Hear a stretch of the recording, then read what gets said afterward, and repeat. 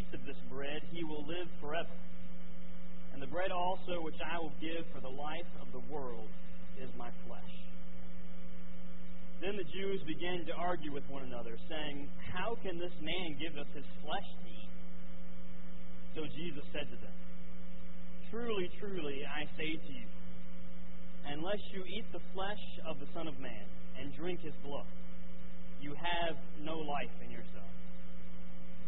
He who eats my flesh and drinks my blood has eternal life, and I will raise him up on the last day. For my flesh is true food, and my blood is true drink. He who eats my flesh and drinks my blood abides in me, and I in him. As the living Father sent me, and I live because of the Father, so he who eats me, he also will live because of me. This is the bread which came down out of heaven, not as the fathers ate and died. He who eats this bread will live forever." This is the gospel of our Lord.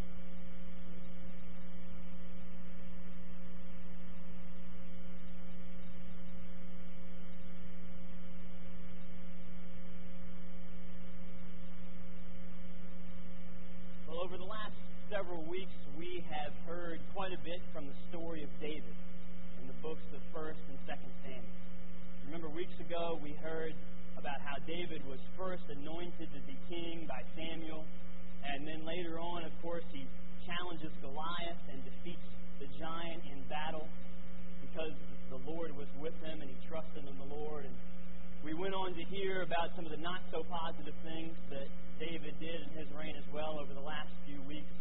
His sin with Bathsheba and the murder of Uriah, and then how Nathan the prophet came and confronted him. And last week we saw how David's family began to fall apart because of the sin that he had committed, the example that he had set for his children, and how they imitated him in what he had done.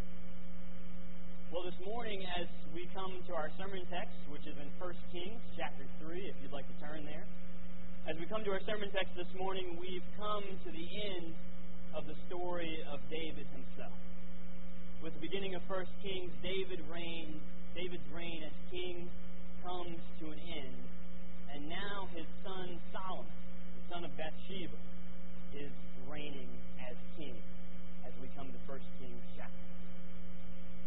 And we find out in this passage of Scripture, in the 3rd chapter of 1 Kings, that as Solomon is reigning, he's having a dream. And in this dream, God comes to him and says basically that he can ask whatever he wants of God. God says to him, tell me whatever you want, and I'll do that for you. What is it that you want me to give to you? Now, I've got to be honest, maybe this is a little disrespectful of Scripture, I don't know, but as I come to this passage of Scripture, it sounds a little bit like the story of Aladdin, or the genie and the magic lamp. You know what I mean? That God comes to Solomon and says basically, you can ask for whatever you want. It's kind of like in the story when, Aladdin finds the magic lamp and rubs the lamp and the genie pops out, which might be one of the most entertaining characters in any Disney movie ever, by the way. But the genie pops out, he gets 3 wishes, except the only thing that he can't wish for is more wishes. And so Solomon doesn't get 3 wishes. It seems that he just gets 1, but it almost has this, genie in a magic lamp kind of feel to it, that God is going to give him whatever it is that he asks for. And, we kind of know how that usually goes, don't we? What are the things that are always asked for in those scenarios? Wealth, power, influence, long life, or a happy life, or, I think in the case of Aladdin, he's trying to impress the girl. These are kind of the typical requests that are made. But it's interesting that that's not what Solomon asks for. I think that's what any of us would ask for, right? Let's be honest. I think all of us have daydreamed at one point or another about what we would ask for if we had those 3 wishes, right? Anybody done that? Anybody? All right, if you haven't done that, I know at least everyone has daydreamed about what they would do if they had $1 million, right? I think everybody's hands up on that one, right? We've all thought about what we would do if we suddenly had $1 million, or, if we won the lottery, on a gifted lottery ticket, of course, because none of us would ever buy a lottery ticket, right? If we won the lottery or if somehow we won $1 million, I think we've all asked that question before. In fact, we went to Pizza Hut just a couple weeks ago, and they have these kind of questions to start conversations there, and one of them was, what would you do if you had $1 million?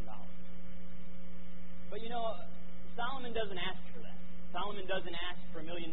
He doesn't ask for a long or happy life, or he doesn't ask for the defeat of his enemies or the enemies of his kingdom or anything like that, or that he would reign as king for a long time. Solomon asks for wisdom. Solomon gets to ask God for whatever he wants. And he asks for wisdom. So then let me ask you another question. If we all have admitted that, at some point we've daydreamed about what we would do with our 3 wishes or what we might do with $1 million, how many of us have sat around and just really daydreamed about, man, what could I do if God would just make me a little more wise? What could I do with just a little more wisdom? It just doesn't have quite the same allure as $1 million, does it? We don't tend to sit around and think about, man, I just really wish that God would make me wise. And it's interesting as we come to this passage of Scripture to take note in the passage of exactly the kind of wisdom that Solomon asks for.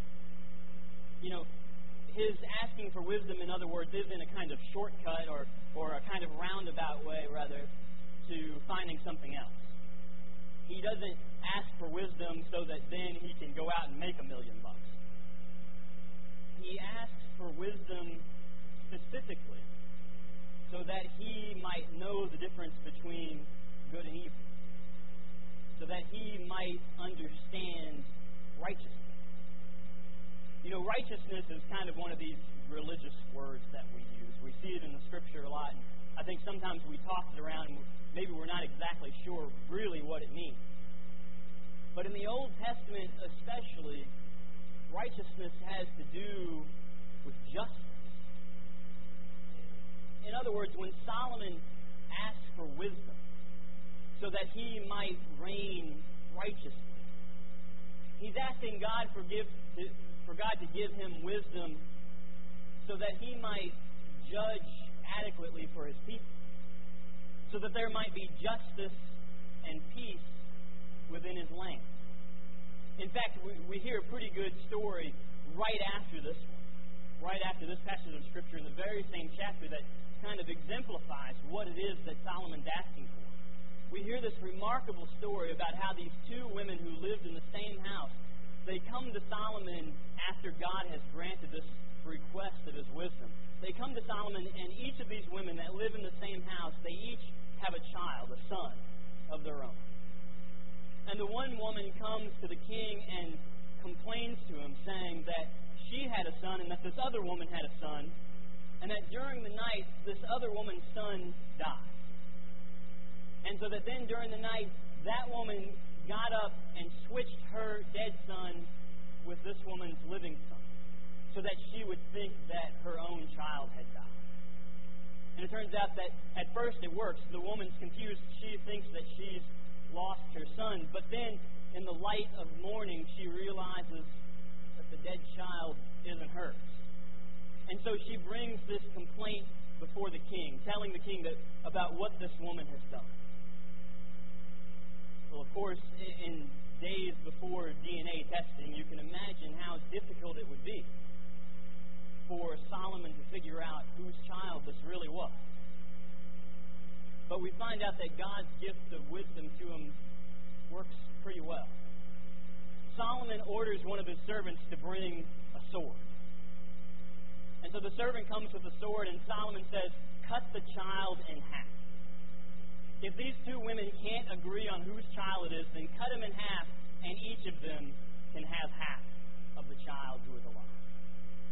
Well, immediately the one woman who had brought the complaint begins to protest and says, "No, don't harm the child. Let him live. Even if I can't have him, let him live." But the other woman says, "Divide him. He'll be neither mine nor yours."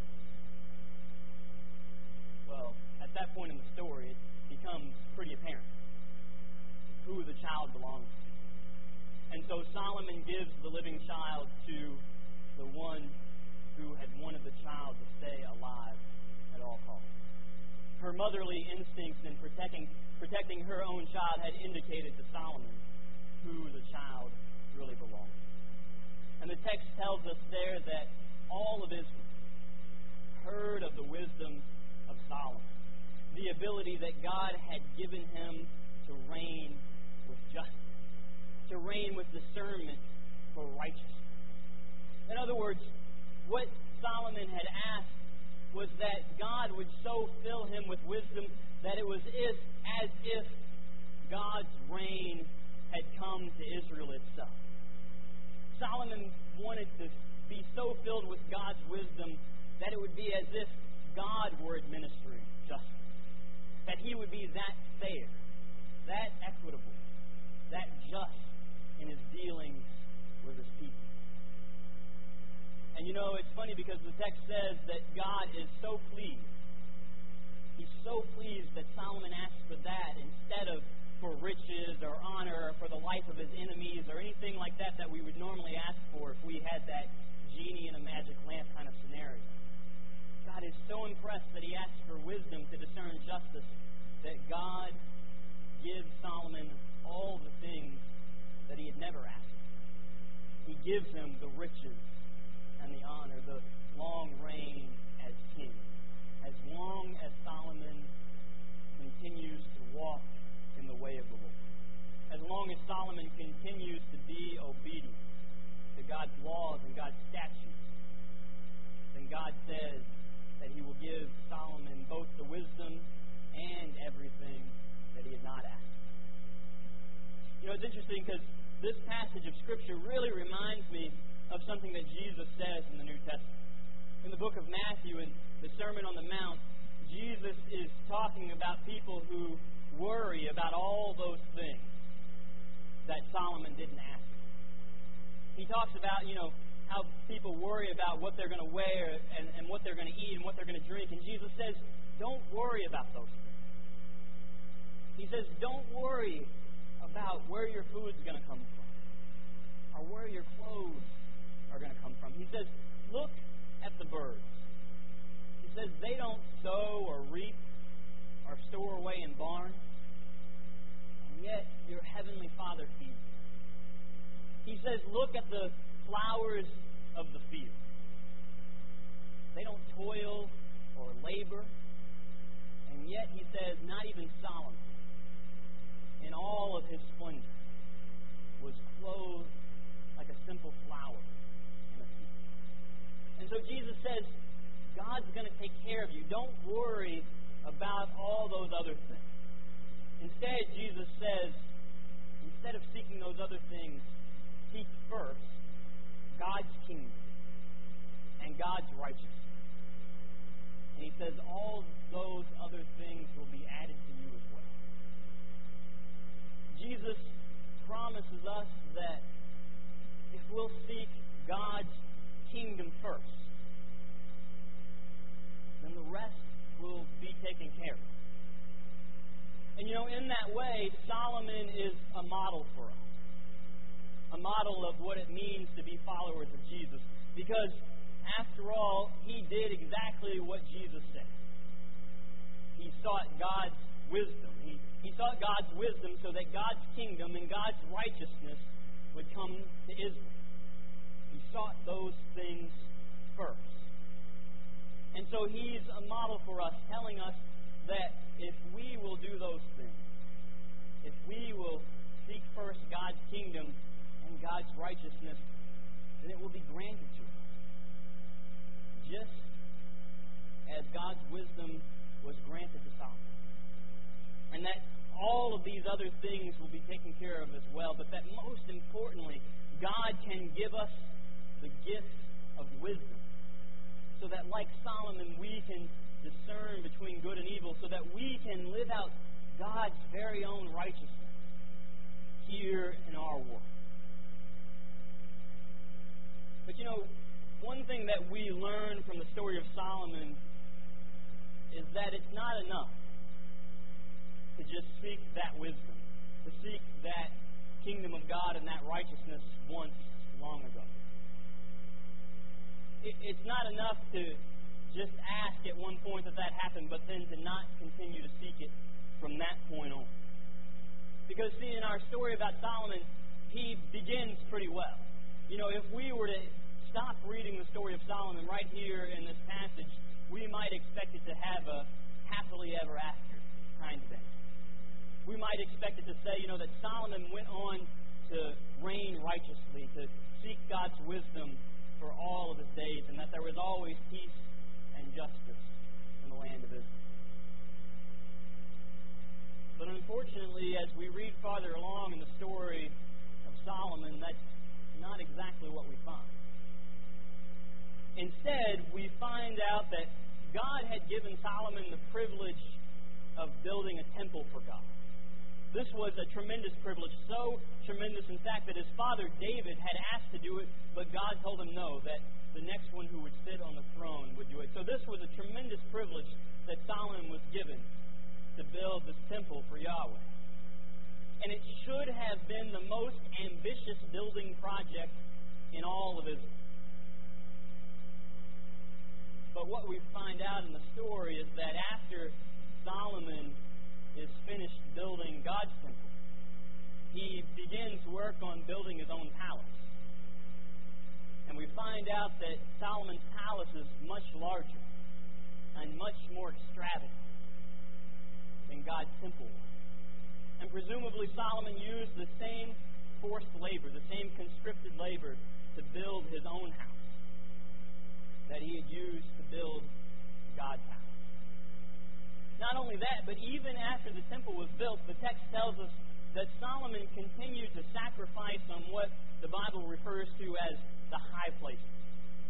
Now, we don't get a lot of details about what the high places were exactly, but it sounds as if they were hilltops where people could go to sacrifice to gods other than Yahweh. And so even after Solomon had this privilege of building a house for God, he didn't even utilize that house. He went and sacrificed to other gods on hilltops around Israel. And we find out, too, that Solomon had a tremendous number of wives. In fact, many of these wives he married explicitly for the sake of political alliance. Because, if you marry another king's daughter, then it's kind of hard to go to war with that other nation. And so he had married these women for the sake of political alliance, for building political allies. Something that God had specifically commanded Israel to not do. And so after starting off so well, after Solomon had begun with such wisdom and such discernment and seeking after God's kingdom before anything else, slowly he began to drift away. The text even tells us that he was led astray by all those wives that he had, that he began to worship foreign gods, that he began to turn his back on the very God who had made him king of Israel. And I think that's kind of an interesting thing. Because, I would think that if God made Solomon wise, then he would just be wise. Wouldn't you? I mean, if God gave Solomon the gift of wisdom, then you would think he wouldn't do these really unwise, unrighteous things. But I think that's part of what we're to learn from this story. Is that just because Solomon asked for God's wisdom once, just because he started off seeking God's kingdom and God's righteousness, that wasn't enough.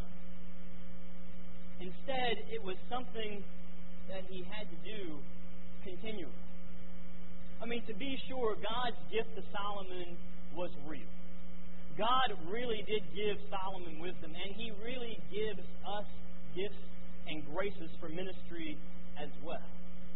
I believe that God really does do something in us to transform us, to shape us and mold us to be His faithful disciples, to be His people. But you know what?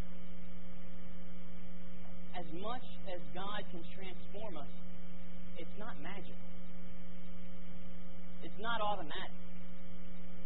It turns out that it's really not like a genie in a magic lamp. It's not that we can just rub our hands together in prayer and that God will pop up and will say, hey, God, would you make me righteous? Would you make me just like your Son Jesus? And then He does it, and that's the end of the story.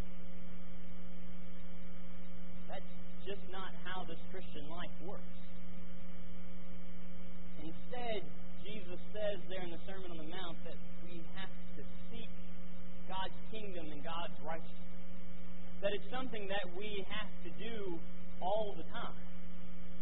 We don't just seek it once, we have to seek it every single day. To have made one trip to the altar or to have said one prayer, to have one spiritual experience at some point in our lives is not enough. We have to commit over and over and over again. It is a continual thing that we must continually strive to seek God in our lives.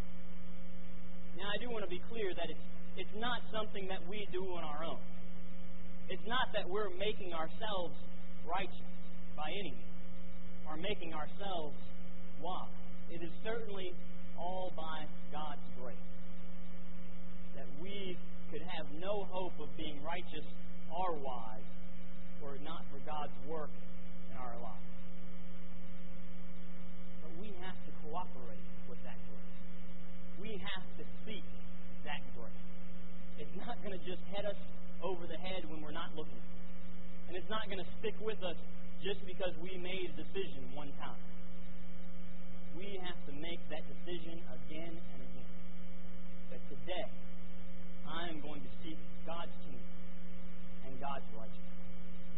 We see that even in the passage of Scripture in 1 Kings. Because even after God had said that He would give Solomon this wisdom, He followed it up with an if.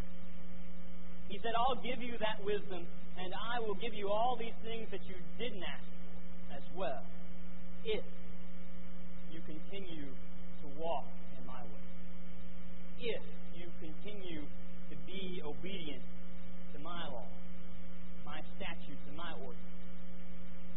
And that if is important, because it reminds us that if we are to be God's people, then we must be continually seeking God's righteousness, God's kingdom to come alive in our lives. Lance mentioned in the announcements this morning that in just a few weeks we're going to be beginning a study, a small group study that I hope that all of you will seriously consider participating, called the Kingdom Experiment. It's a sort of Bible study based on the Beatitudes, which come from Jesus' Sermon on the Mount as well. But this study is so much more than just another Bible study. As important as studying Scripture is, I think that all of you know that Scripture is extremely important. But as important as it is, there has to come a point where we stop talking about it and start living it. That just studying it and just talking about it and just understanding it is not enough. In fact, I think one of the things that we see in this passage in 1 Kings this morning is that the understanding that God gives us, the wisdom that God gives us, is not just so that we can be wise for ourselves, but so that we can live in the way that God calls us. This study that we're going to participate in this fall, it's going to last 9 weeks long. It's going to start in the beginning of September and go to the middle of November. This small group study is going to challenge us to do just that. we're going to talk about the Beatitudes. We're going to spend time in prayer together. We're going to discuss what we think it is that Jesus is communicating to us in those Scriptures. But more than that, the study is going to push us to live out those Scriptures, to live out those Beatitudes,